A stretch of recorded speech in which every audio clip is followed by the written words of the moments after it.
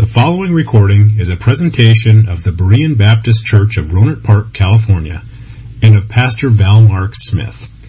We are an independent Baptist congregation committed to the accurate presentation of the historical doctrines of the faith. We welcome your visit to our services anytime here in the Rohnert Park area. Matthew chapter 11, and we're going to read the first 10 verses. All right, Matthew chapter 11. Let's look at verse 1. And it came to pass, when Jesus had made an end of commanding his 12 disciples, he departed thence to teach and to preach in their cities. Now, when John had heard in the prison the works of Christ, he sent 2 of his disciples, and said unto him, Art thou he that should come, or do we look for another? Jesus answered and said unto them, Go, and show John again those things which ye do hear and see.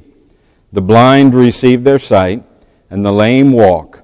The lepers are cleansed, the deaf hear, the dead are raised up, and the poor have the gospel preached to them. And blessed is he whosoever shall not be offended in me. And as they departed, Jesus began to say unto the multitudes concerning John, What went ye out into the wilderness to see? A reed shaken with the wind? But what went ye out for to see? A man clothed in soft raiment? Behold, they that wear soft clothing are in kings' houses. But what went ye out for to see? A prophet? Yea, I say unto you, and more than a prophet. For this is he of whom it is written, Behold, I send my messenger before thy face, which shall prepare thy way before thee. Let's pray. Father, thank you for this night, and I pray that you would bless those who have come, and thank you for the opportunity we have to fellowship together, and Lord, just to worship you and to praise your name. Bless now the message that I will preach. I pray that you would empower it and give it meaning to our hearts and minds. Thank you for all who are here again. We ask your blessings in Jesus' name. Amen. John is now imprisoned, and he is certain of his fate. His fate is the headsman's axe. And he, John, has heard the displeasure of his own disciples over the increase in Christ's followers and the decrease of his own. Turn with me to Luke chapter 7, if you would. Let's go to Luke chapter number 7. And I'll begin reading at verse number 18. We read here, And the disciples of John showed him of all these things. And John, calling unto him 2 of his disciples, sent them to Jesus, saying, Art thou he that should come, or look we for another? When the men were come unto him, they said, John Baptist hath sent us unto thee, saying, Art thou he that should come, or look we for another? And in that same hour he cured many of their infirmities and plagues, and of evil spirits, and unto many that were blind he gave sight. Then Jesus answering said unto them, Go your way, and tell John what things ye have seen and heard, how that the blind see, the lame walk, the lepers are cleansed, the deaf hear, the dead are raised, to the poor the gospel is preached. And blessed is he whosoever shall not be offended in me. John's disciples, seeing the crowds following Christ, went to John with their report, saying that this Jesus makes more disciples than you. Now, there is a possibility that John, because of the circumstances he was under, questioned whether or not Jesus was the Christ. I've read some commentary notes where that's the opinion.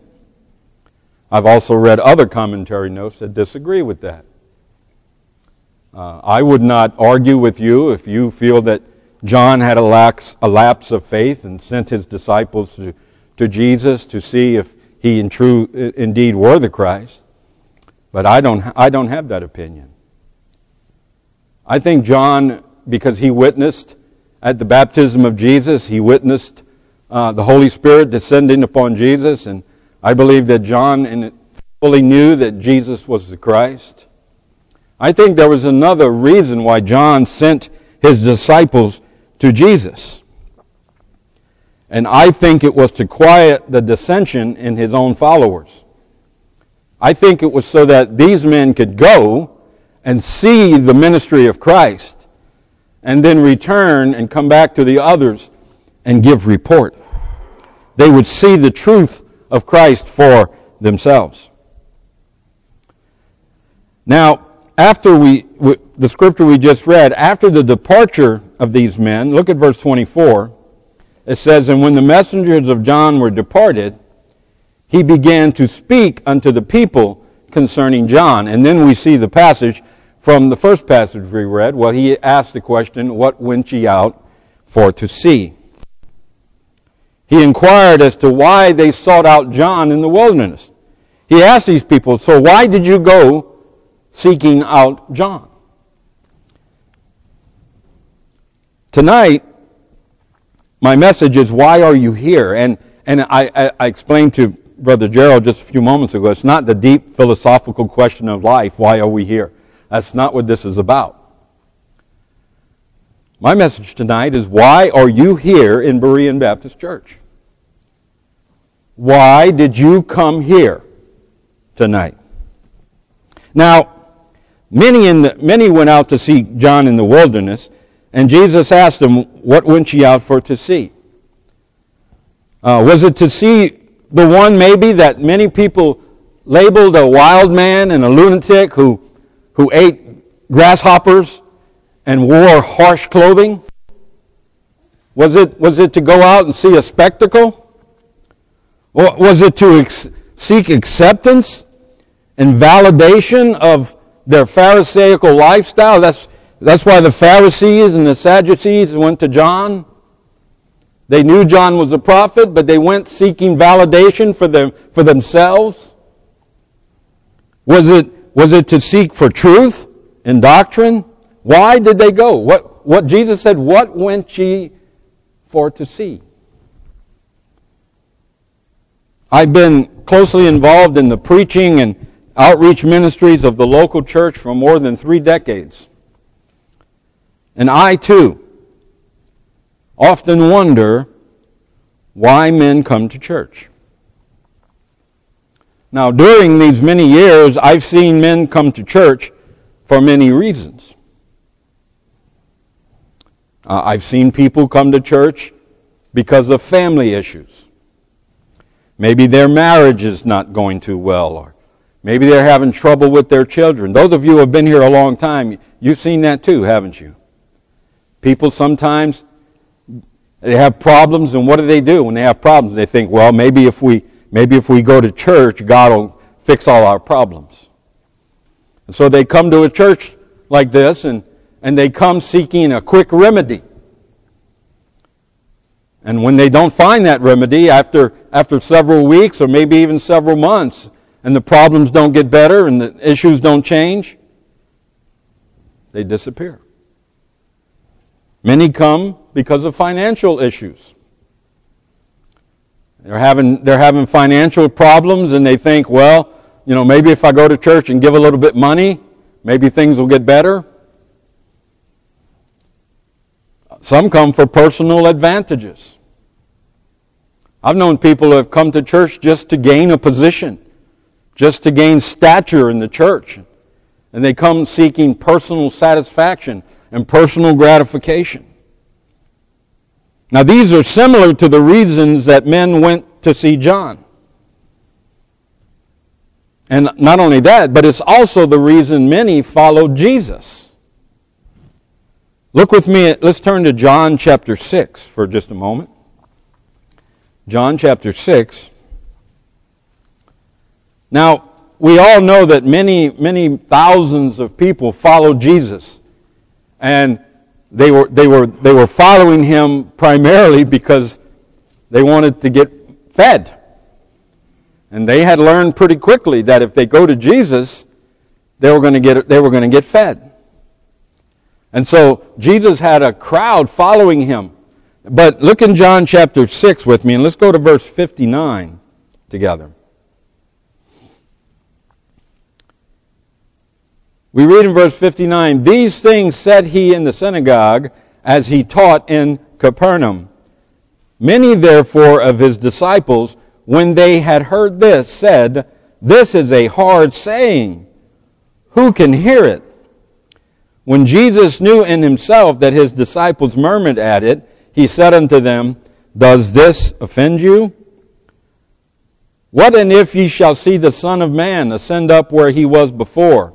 It is the Spirit that quickeneth, the flesh profiteth nothing. The words that I speak unto you, they are spirit and they are life. But there are some of you that believe not, for Jesus knew from the beginning who they were that believed not, and who should betray him. And he said, Therefore said I unto you, that no man can come unto me, except it were given unto him of my Father. From that time many of his disciples went back, and walked no more with him. Then said Jesus unto the 12, Will ye also go away? Then Simon Peter answered him, Lord, to whom shall we go? Thou hast the words of eternal life. And we believe and are sure that thou art that Christ, the Son of the living God. Did you see what we read in verse 66? From that time many of his disciples went back and walked no more with him. You see, Jesus, as long as they were getting fed and they were being profited in, by some means in following Jesus, they were content to do so. But as soon as Jesus began to put expectations on them, which he did in the verses preceding verse 59, then they said, well, wait a minute, this is kind of hard. This isn't too easy to do. And then they quit following Jesus. And that's the case in many churches across America tonight. In churches like this church, where doctrines are taught and where truth is preached, men say, that's a little bit harder than I wanted. I don't want to have to deal with all of that. And so they walk away and do not come back. Oh, as long as we're preaching smooth things, as long as we're telling them all the things they want to hear, they'll come. And they'll even be content to throw a little bit money in the offering plate. You know, men will pay to be lied to. It's amazing. You look at these guys and these TV evangelists and these men like that, they get paid well to lie. They get paid well to speak to the ego of men. But let a preacher stand behind a pulpit and say, Thus saith the Lord, and the crowd thins out, and it thins out in a hurry. That's why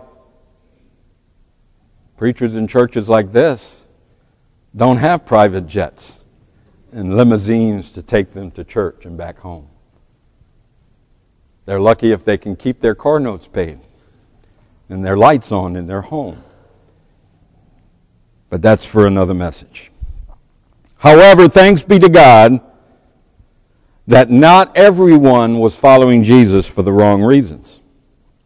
Thank God some were there for the right reasons. And this is what I want to focus on tonight. I want to focus on being here for the right reasons. Now let me begin by stating that we do not seek out God. Okay, I want you to understand that first. Romans chapter 3 and verse 10. As it is written, there is none righteous, no, not one. There is none that understandeth. There is none that seeketh after God. You and I do not seek Christ. And further, we do not choose Christ. In John chapter 15 and verse 16, we read, ye have not chosen me, but I have chosen you. So let's understand right now, tonight, first thing, let's understand, don't seek Christ. And God chooses us. We don't choose Him. Remember, we were alienated from God by our sin. We were dead to truth, and we were content to live in darkness. And though we maybe from time to time thought about God, and maybe even visited a church or two here and there, maybe at times we seem to be looking for truth, but we didn't go out and seek for it. And if we did go out and look for truth, it probably wasn't for the right reasons. It was for the reasons I mentioned earlier. Maybe your marriage wasn't going so well, and so maybe a man will come to church and he'll bring his family and say, fix us. Like the pastor is going to speak words and they're all just going to magically change. And it doesn't happen that way. Financial problem. People come to church and they throw money in the offering plate. Of course, their motive is wrong. The reason they're giving is not to glorify God. It's not out of a heart of thankfulness. It's just because they want God to give them back. And they want God to fix their problems. So men look for Christ at times, but not for the right reasons. Turn with me to Matthew chapter 12. Let's go there just for a moment. And I'm going to ask you to turn to some scriptures, so the faster you turn, the quicker we'll get done. Matthew chapter 12. And we'll go to verse 43. Matthew chapter 12 and verse 43. There's a story here of a man. And let's begin to read verse 43. When the unclean spirit is gone out of a man, he walketh through dry places, seeking rest, and findeth none. Then he saith, I will return into my house from whence I came. And when he is come, he findeth it empty, swept, and garnished. Then goeth he and taketh with himself 7 other spirits, more wicked than himself, and they enter in and dwell there, and the last state of that man is worse than the first. Even so shall it be also unto this wicked generation. In other words, this man had some troubles, and he sought the Lord, and you see where it says his home had been swept out, it was empty, and it was garnished. You know, men will come to church, and sometimes they'll get a little bit enthusiasm. They'll come and they'll hear preaching, and they'll say, well, that's what I need. That's what I have to do. And they'll actually try to clean up their life for a little while. And they'll go on through their life, and they'll get rid of some things that they know they shouldn't have. But you see, it's not from a heart of repentance. It's from ulterior motives. And in the end, they end up worse than they were before they started. You see, many men go to churches, and the polluted doctrines of so many ministries today have produced churches filled with these types of people. False professors in Christ, men and women destitute of the Holy Spirit, having a form of godliness. Oh, you can go to a lot of churches where there's a lot of outward standards.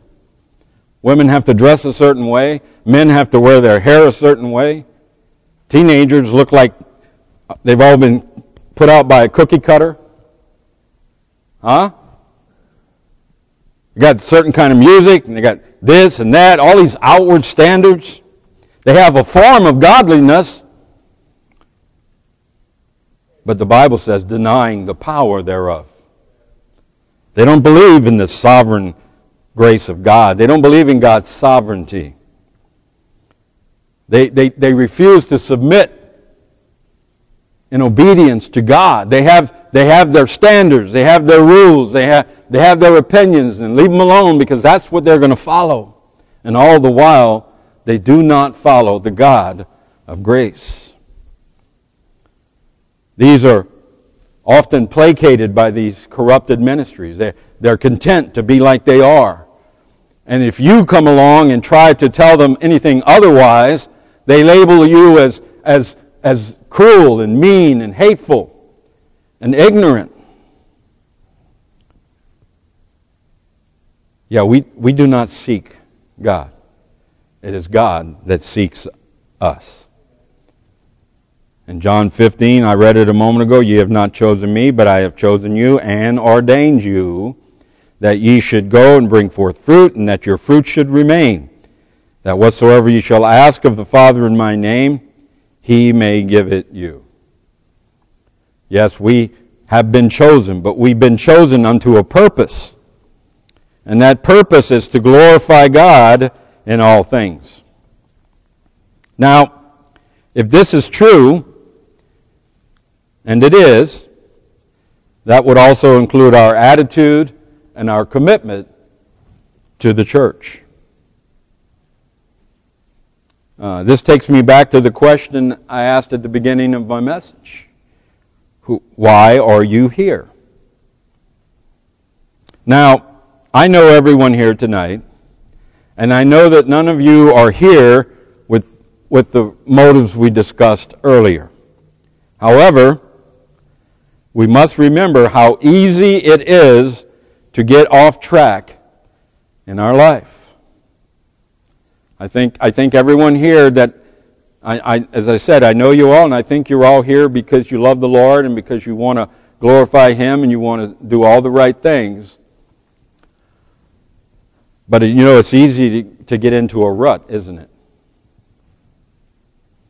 It's easy to get into a habit of going to church, and all of a sudden one day you find yourself going to church, but you don't seem to have the joy that you used to have. You get into a habit of following the Lord, but then one day you wake up and it just seems like it's all just routine. It lacks the same joy that you used to have in doing it. So, this is what I want to do tonight. From time to time, we need to be reminded of even the most basic truths. And that's what I want to do tonight. So why are we here tonight? Why do we make the sacrifices we make? Why do we put aside the time to come to church? That's a good question. And by the way, that's a question you better be prepared to explain to your children. You better be prepared to teach your children, and those of you with grandchildren, you better be prepared to explain to them, why is it so important that we be in church and that we do all the things we do? Why are we here? Well, let me share some thoughts with you tonight. Number one, we're here tonight in obedience to the Lord. In obedience to the Lord.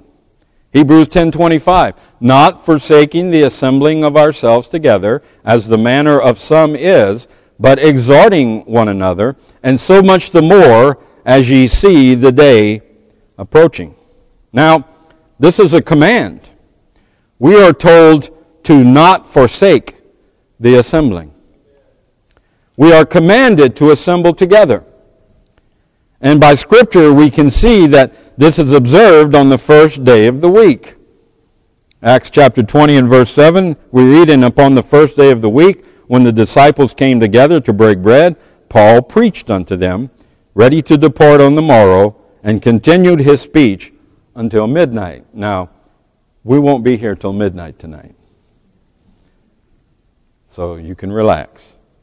We'll be out of here by 11 at the latest. But we see it was on the first day of the week. In 1 Corinthians chapter 16 and verse 2, upon the first day of the week, let every one of you lay by him in store, as God hath prospered him, that there be no gatherings when I come. So we see that the first day of the week is the time of the gathering, the assembling of the church. Now know this. When we fail to assemble with our church, we have failed to obey the Lord. Now there are extenuating circumstances. If you're too ill to be here, and I use the word too ill because you can be sick in that pew as well as you can be sick on your sofa watching some program on television. Now, if you're sick and what you have is communicable, for all of our sakes, stay home. Don't come here and share your germs with us. Don't come in here and sit in the back row and cough for an hour and a half. And those little bugs float all over the place, and we all get to share on your misery.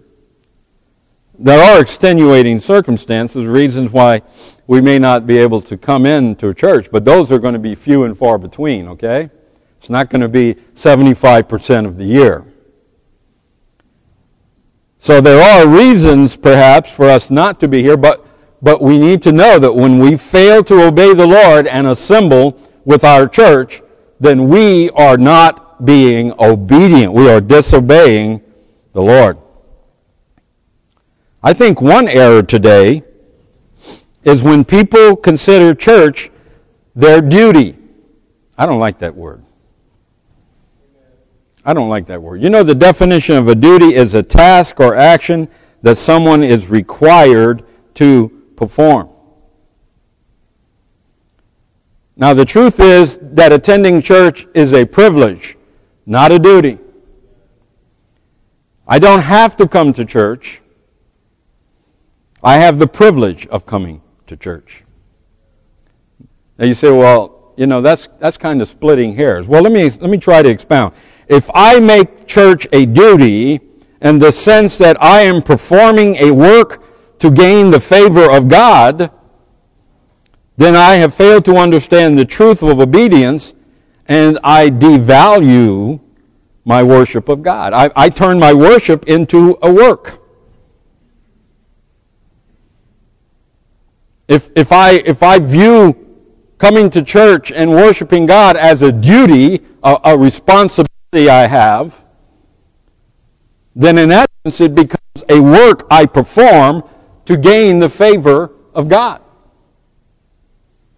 Now we all have a responsibility to obey the Lord, and He has told us to assemble together. So coming to church is obedience to God. And it's a privilege. It's what I get to do. I don't have to do it, but I have the privilege of doing it. And maybe it's just a wordplay. Maybe you can disassociate the two, but I am really a stickler on this. You see, Catholics perform their duty.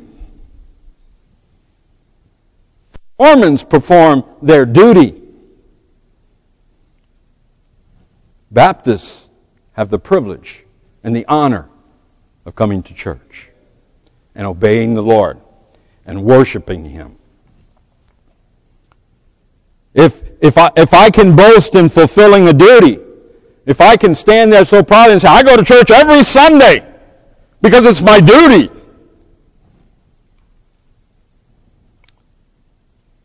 then what need do I have of blessings from God?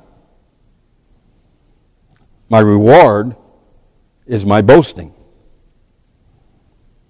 But if we choose to obey the Lord, and we choose to assemble together on the first day of the week, and if we are faithful to do so, not because we have to, but because we have the privilege of doing so, then we gain His blessings upon our life, for we are being obedient to Him, and we come together to obey the Lord. So why are we here tonight? Are you here tonight because you have to be here? Or is it because you desired to be here? Is it because you desire to obey the Lord? And the Lord commanded us to assemble.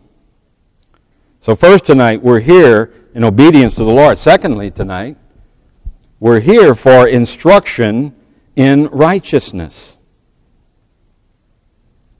I'd like you to turn with me to 2 Timothy chapter 3. 2 Timothy chapter 3, and I'll begin reading at verse 14. We read here, "But continue thou in the things which thou hast learned and hast been assured of, knowing of whom thou hast learned them, and that from a child thou hast known the Holy Scriptures, which are able to make thee wise unto salvation through faith which is in Christ Jesus. All Scripture is given by inspiration of God, and is profitable for doctrine, for reproof, for correction, for instruction in righteousness, that the man of God may be perfect, thoroughly furnished unto all good works."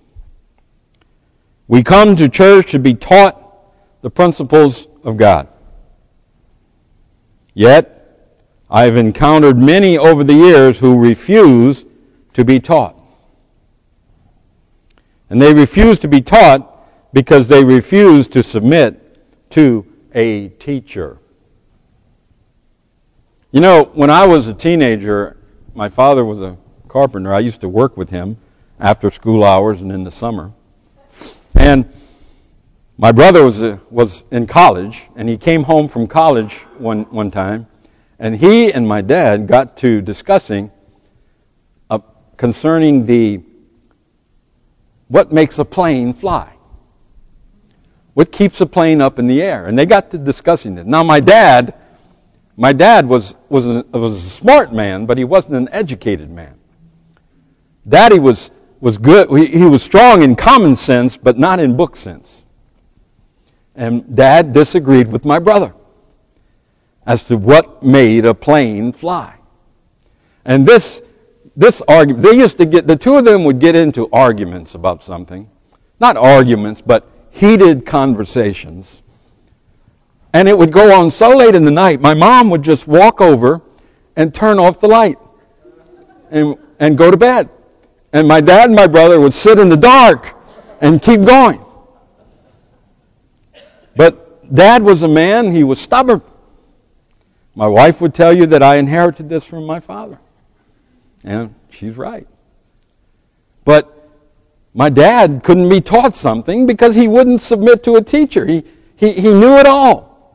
Well, a few days later, we were at the lumberyard, and my dad was talking to the owner of the lumberyard about this, and he told my dad, he said, "Well, Lewis," he said, "your son is right." "Oh, no. Dad said, "No way. No, he's not right." And the man said, "Look, this man right here is a pilot." And that pilot said, "Yes, Mr. Abshire, your son is right." No. You don't know what you're talking about. This man was a pilot.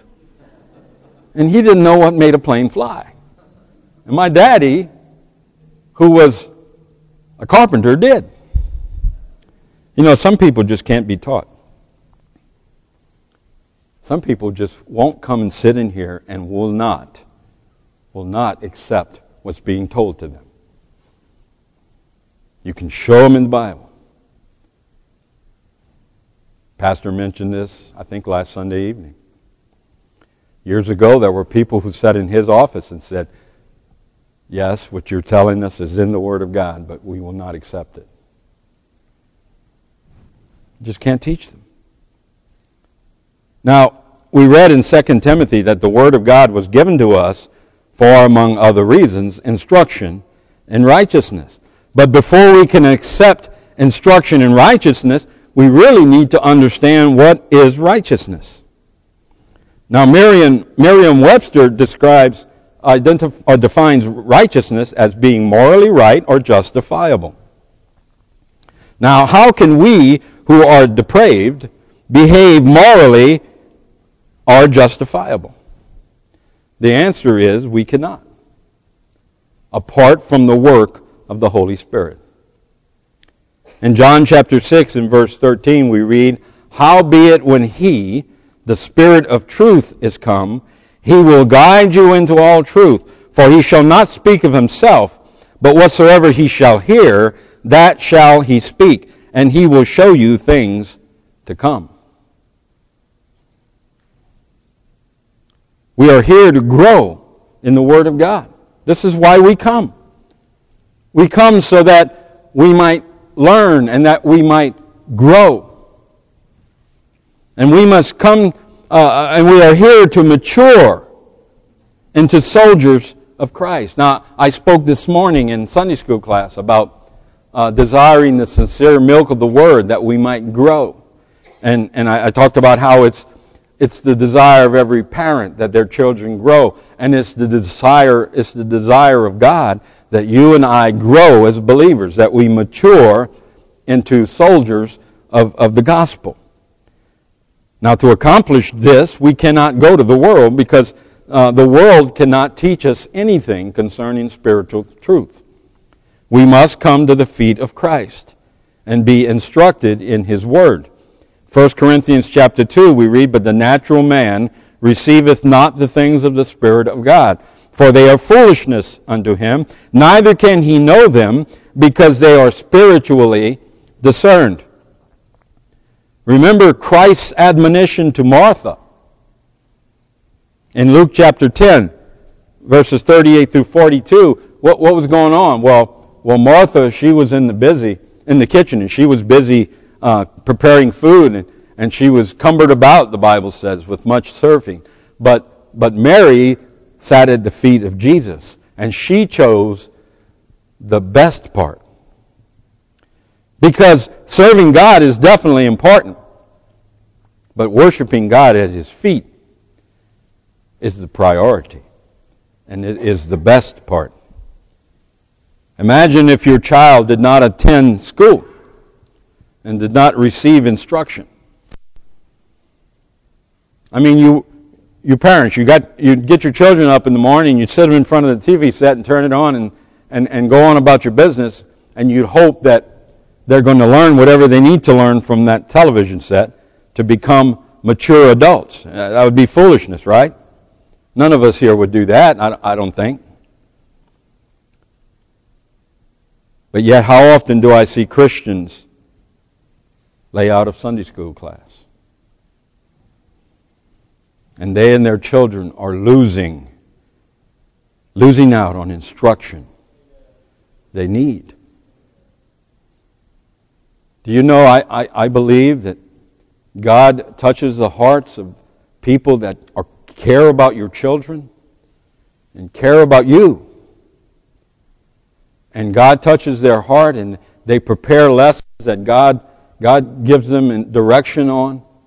And that part of those lessons are meant for you. And if you're not here to hear it, you're not receiving the instruction you need. And your children are not being instructed in righteousness. And so they're going to receive instruction from whatever other things are going on, and one day you're going to look back and say, where did I go wrong? What happened? Well, you didn't put them where they needed to be. So we have to understand this. Oh, and by the way, there's always an excuse for why they don't come. There's always an excuse. But just remember this. An excuse is just a lie wrapped up in a reason. That's all it is.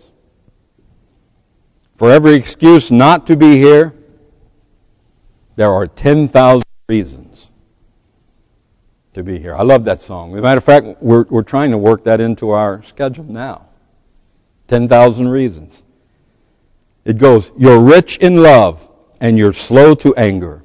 Your name is great and your heart is kind. For all your goodness I will keep on singing. 10,000 reasons for my heart to find.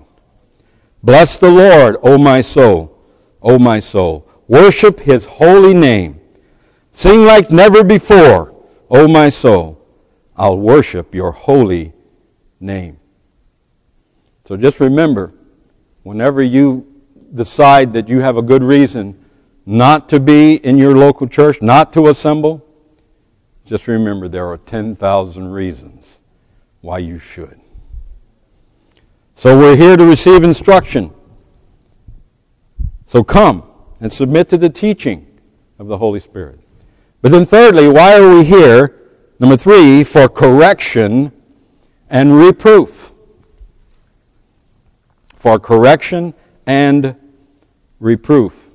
We read from 2 Timothy chapter 3 just a moment ago. But continue thou in the things which thou hast learned and hast been assured of, knowing of whom thou hast learned them, and that from a child thou hast known the Holy Scriptures, which are able to make thee wise unto salvation through faith which is in Christ Jesus.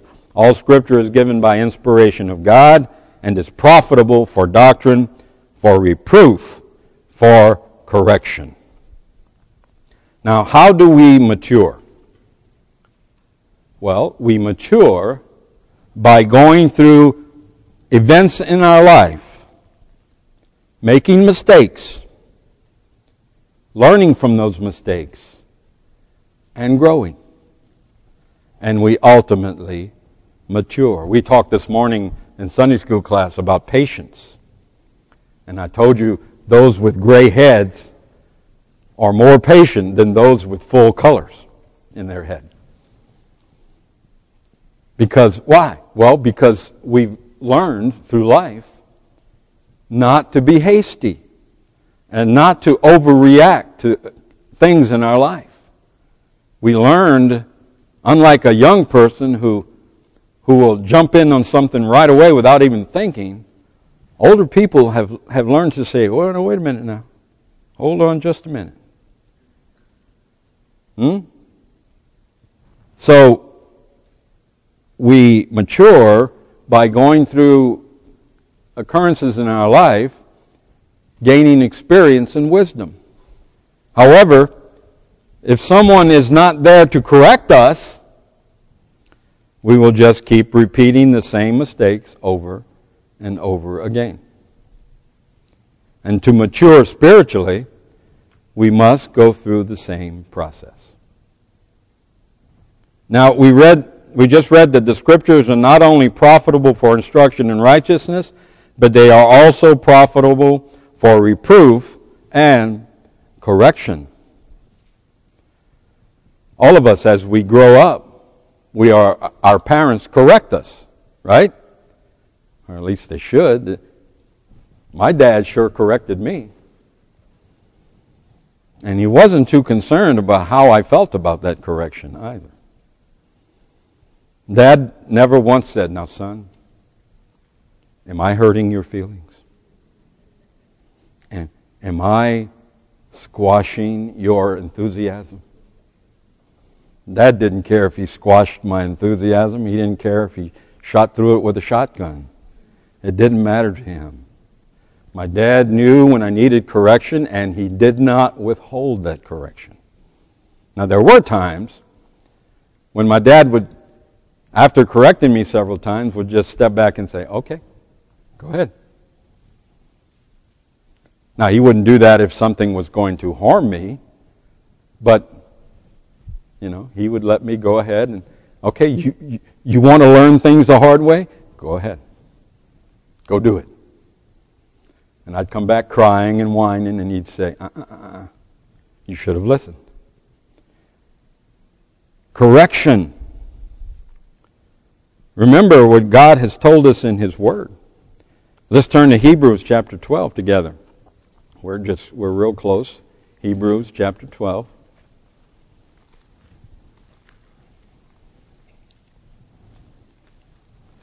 And look with me at verse 1. Wherefore, seeing we are also compassed about with so great a cloud of witnesses, let us lay aside every weight and the sin which doth so easily beset us, and let us run with patience the race that is set before us. There's that word patience, and patience comes from correction and instruction. Looking unto Jesus, the author and finisher of our faith, who for the joy that was set before Him endured the cross, despising the shame, and is set down at the right hand of the throne of God. For consider him that endureth such contradiction of sinners against himself, lest ye be wearied and faint in your minds. Ye have not yet resisted unto blood, striving against sin, and ye have forgotten the exhortation which speaketh unto you as unto children. My son, despise not thou the chastening of the Lord, nor faint when thou art rebuked of him. For whom the Lord loveth, he chasteneth, and scourgeth every son whom he receiveth. If you endure chastening, God dealeth with you as with sons. For what son is he whom the Father chasteneth not?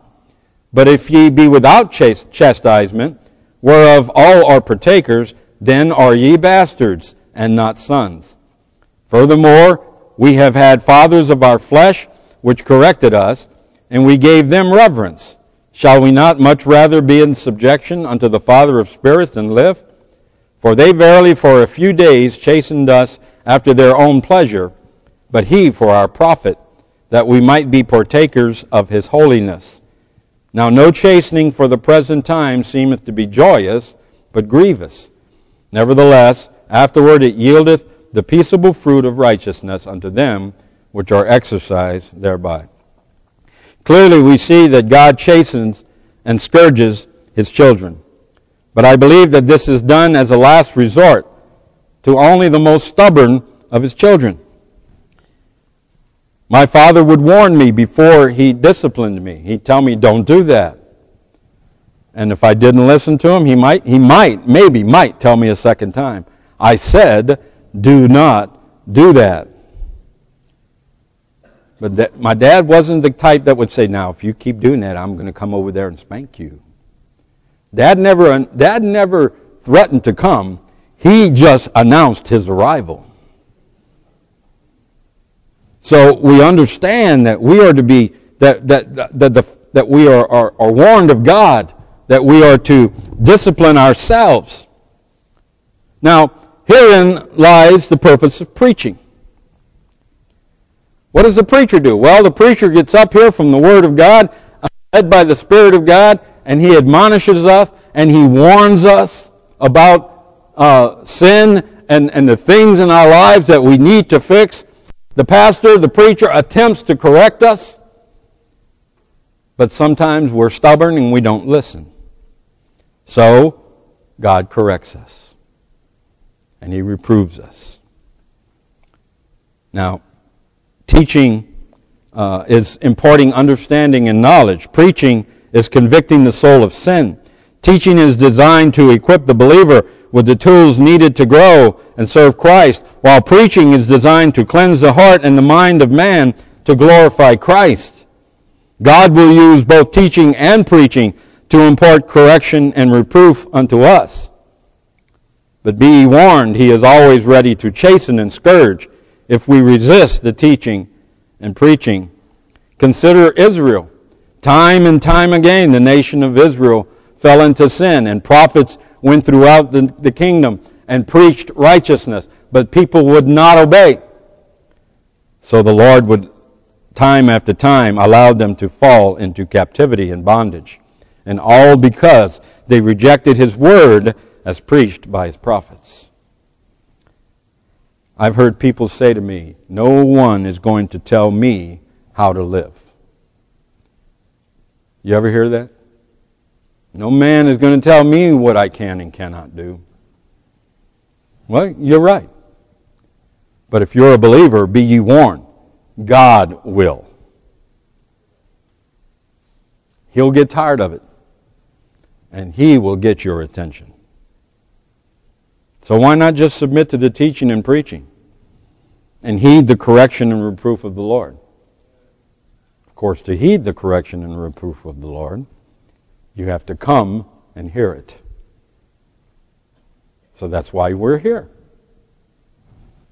Why else are we here? Number 4, to love and serve. To love and serve. Turn with me to John chapter 13. John chapter 13. And we're going to begin at verse number 12.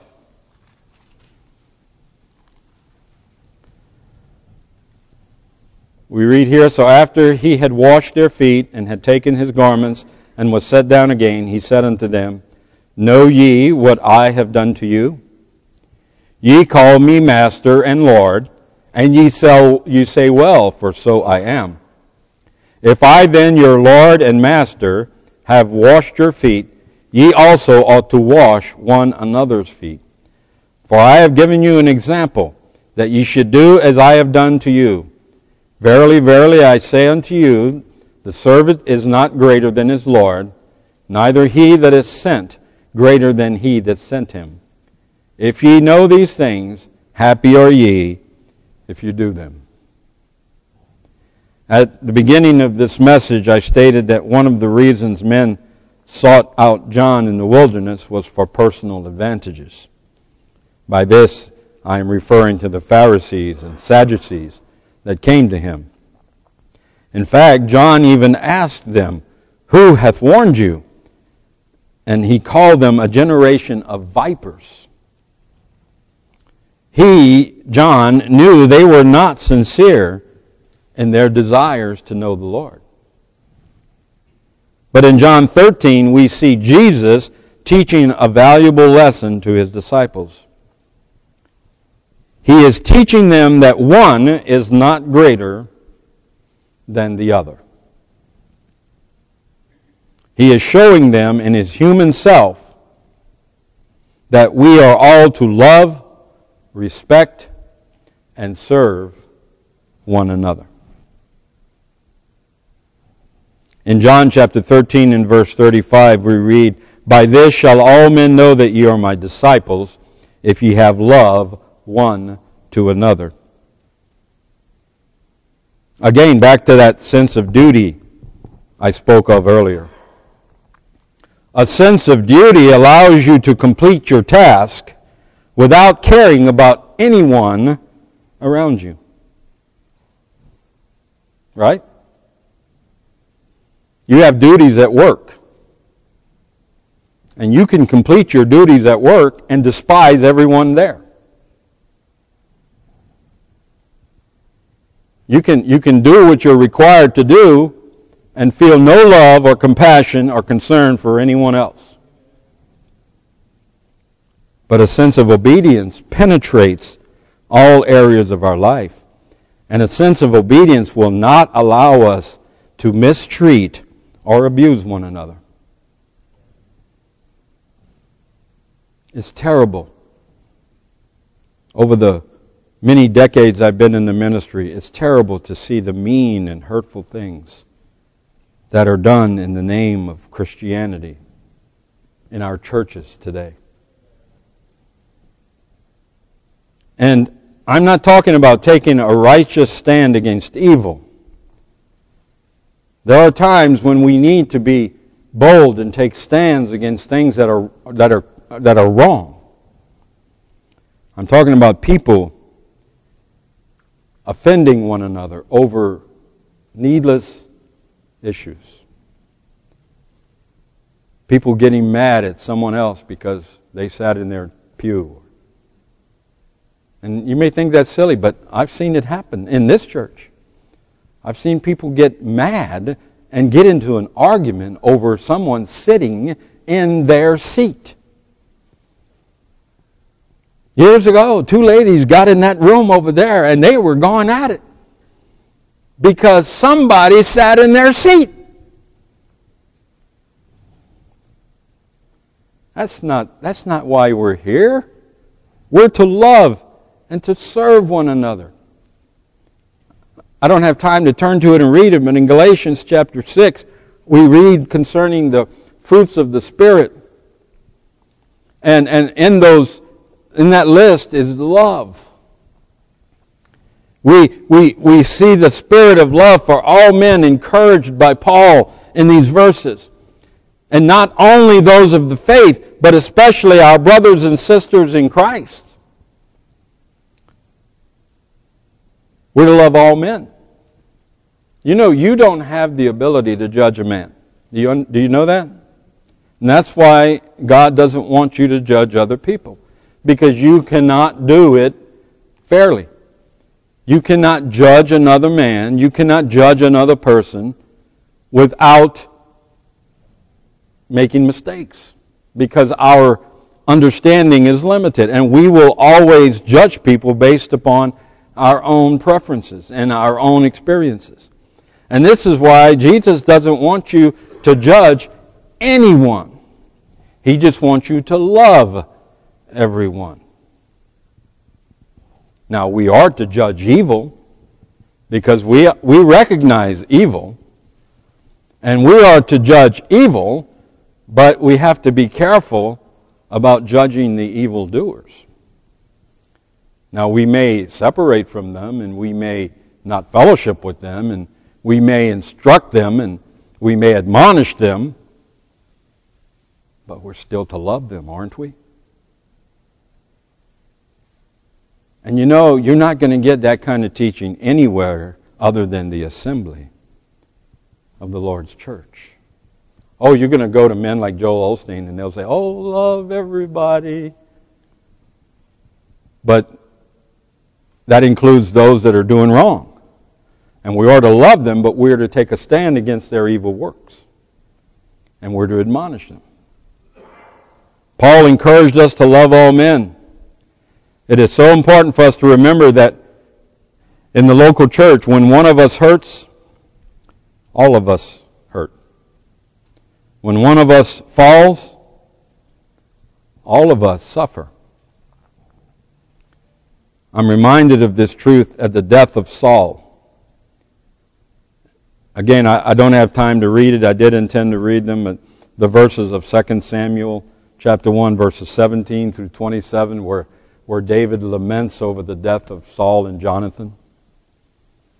And David pours out his heart for his great love for Jonathan and his deep respect for Saul, even though Saul sought to kill him and Saul hated him, David still loved him. And David made a statement in those verses. He said, publish it not in the streets of Gath. Why? Because it'll bring joy to people that hear that Saul is dead. And David was a man who understood that when one of us falls, all of us suffer. We're to love one another. There is no joy when a child of God falls. There's no glory when they fail. Over the years, I've heard stories come to me of people who were once here and have fallen or failed, and you know, that never really brings me joy. I never say, "Wow, woohoo! I'm sure glad that old man died." No, there's no joy in that. And there's no glory to the people of God when one of our dear brothers and sisters in Christ falls into sin or fails. There's no joy to us, and there's no glory to God. Because men will point fingers, and they'll accuse, and they'll say, you see, he believed in God, and look what he did. There's nothing good that comes from that. So we're to love one another. We're to love one another even as Christ loved us. And we're to serve one another. We're to esteem each other better than ourselves. And we are to serve one another without regard for cost or reward. Well, you know, I don't know if you know to do good and you do it not, what is that called? Doesn't the Word of God say that when we know to do good and we don't do it, that is sin? We're to love and serve one another. We're to serve each other without regard of cost or reward, but simply because we are brethren and simply because it honors and glorifies the Lord. Now I need to stop talking. Jesus said, "What went ye out into the wilderness to see? A reed shaken with the wind? A man clothed in soft raiment? A prophet?" Why are we here tonight? Why do we come to Berean Baptist Church? Well, I hope it's for the right reasons. I hope it's in obedience to the Lord. for instruction in righteousness, for correction and reproof, and to love and to serve one another. Now there are many other reasons to be here tonight, but these are the ones that I thought I would highlight tonight. Do you love the Lord? If you love the Lord, you'll love His church. He died for the church. Do you understand that? He gave His life for the church. So don't tell me you love Christ if you don't love the church, because He died for the church. The church is His bride. He loves the church. So you can't love Him if you don't love the church. And if you love the church, you'll want to be here. You'll want to be here every time the doors are open. And you'll love the people that are here. And you'll desire the fellowship. And you'll be happy and joyous at the success of others. And you'll hurt and you'll sorrow and you'll weep at the failures. If you love God, obey Him. Serve Him with all your heart. Honor the things that He has asked you to do.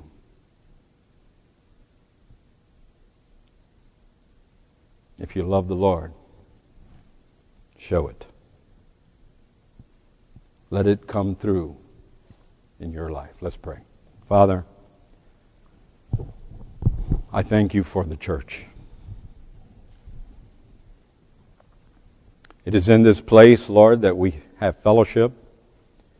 It is in this place that we are instructed in righteousness. That it's in this place that we receive correction and reproof. It's in this place that we can love and serve one another. This is the place that You have called us to. This is the place You've chosen that we will serve You. So Lord, I pray that the message that I preached tonight would be received in the spirit that it was given. I ask, Lord, that we would examine our hearts and that we would truly be able to say, I love the church. Because it's Your bride. You gave Your life for it. And You love it. So help us tonight to be serious about our lives and to be serious about our responsibilities in the local church, and make us faithful, Lord. Help us to learn to be faithful, to see the great privilege that it is to be in this place and to be a part of all that's done. And Lord, we don't seek any of this for our own glorification, but Lord, we seek it to glorify and honor You, so that men might observe our obedience to You and they might be encouraged and might be inspired to live better lives themselves, more obedient to You. Thank You, Lord, for all these things. Now we ask You to bless as we close. In Jesus' name, amen. Thank you for listening to this presentation of the Berean Baptist Church of Rohnert Park, California. If you would like further information about our church, please feel free to call us at area code 707-584-7275 or write to us at Berean Baptist Church, 6298 Country Club Drive, Rohnert Park, California, 94928. Additionally, you may visit us on the World Wide Web at www.bbaptist.org.